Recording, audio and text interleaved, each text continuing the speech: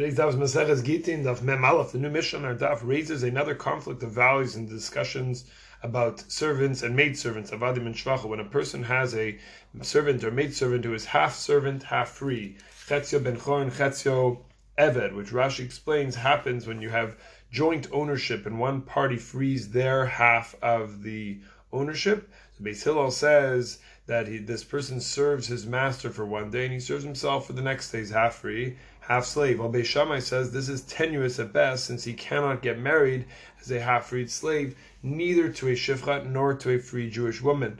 So the Mishnah says over there, Yibatel is just going to do nothing. He's not going to bring children into the world. He's not going to be productive and continue the story of humanity. What's the story? V'halo, we have a source in the Torah that there's a purpose of settling the world, bringing children to the world. So in the end, the Mishnah tells us that Beis Hillel actually changed around their opinion and they went to agree with Beis Shammai. There are a number of important points that we should actually unpack in this Mishnah. The first is that the Torah has two different verses that present a value or a mitzvah to populate the world with children. The first is in Bereshis, peru, the mitzvah given to Adam and Chava, but we also find, free, fruitful, and multiply, we find this other verse, so a description in a number of places in Shas. It comes from Yeshayahu, and Yeshayahu says, it's in Perek Memhei, Pasuk Yud Ches, Lo tohu v'ra'al sheves yitzara. Hashem didn't create the world for waste; He created it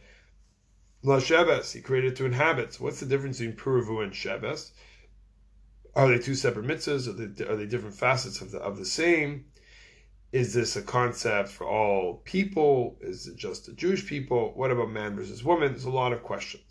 So this point is that there's a comment of the Ran in Maseches Kiddushin that can help us unlock what's going on, the beginning of the second parak, which discusses principles of shlichut, principles of agency, one of them being mitzvah bo or mitzvah ba yoter mi b'shulcha, which means that if a person has the ability to interact and have a action be done on their behalf, it's always better to try to do it yourself. Even though a woman may accept a kiddushin, for example, a betrothal via an agent, there's a greater mitzvah if she accepts it herself. Ask the Ran, if women are not obligated in peru, if women are obligated to bring children into the world through that mitzvah, why harp mitzvah ba yoter mishluchawa?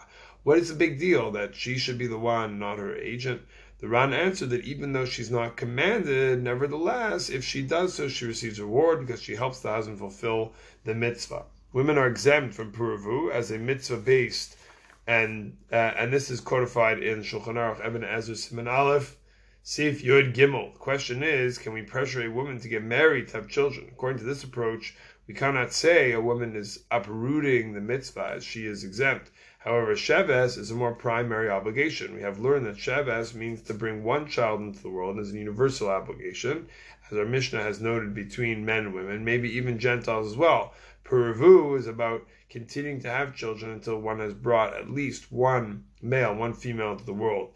Is a woman obligated in sheves, in that mitzvah? So one ramification discussed in the poskim is whether there would be a chiyuv, an obligation to sell a Torah scroll, a Sefer Torah, to marry a yatoma, to marry a orphan.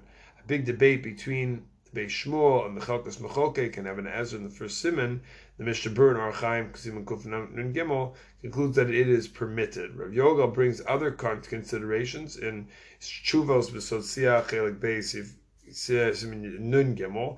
The halacha in Ibn Ezra Kuf Nun Dal Vav is that if a couple have years of fertility struggle, the husband is allowed to push to get a divorce, to be able to have children. But the wife is unable to make this claim, unless she claims she needs somebody to take care of her when she's old. But why does she need this claim if she can just say, I'm obligated in sheves? As well, the Ramah, we see again another proof here, as well, the Ramah in Ibn Ezra, Siman Gimel, Sifir Gimel, that even with the peru exemption, a woman should try to avoid suspicion by getting married. The message is, from Rav Yogal's closing line in the Tshuva, he says that if there's such a situation, he says, Yesh kan baya amokah harbe yoter. If that's the situation, the person's not interested, the person's not motivated, are we teaching this value?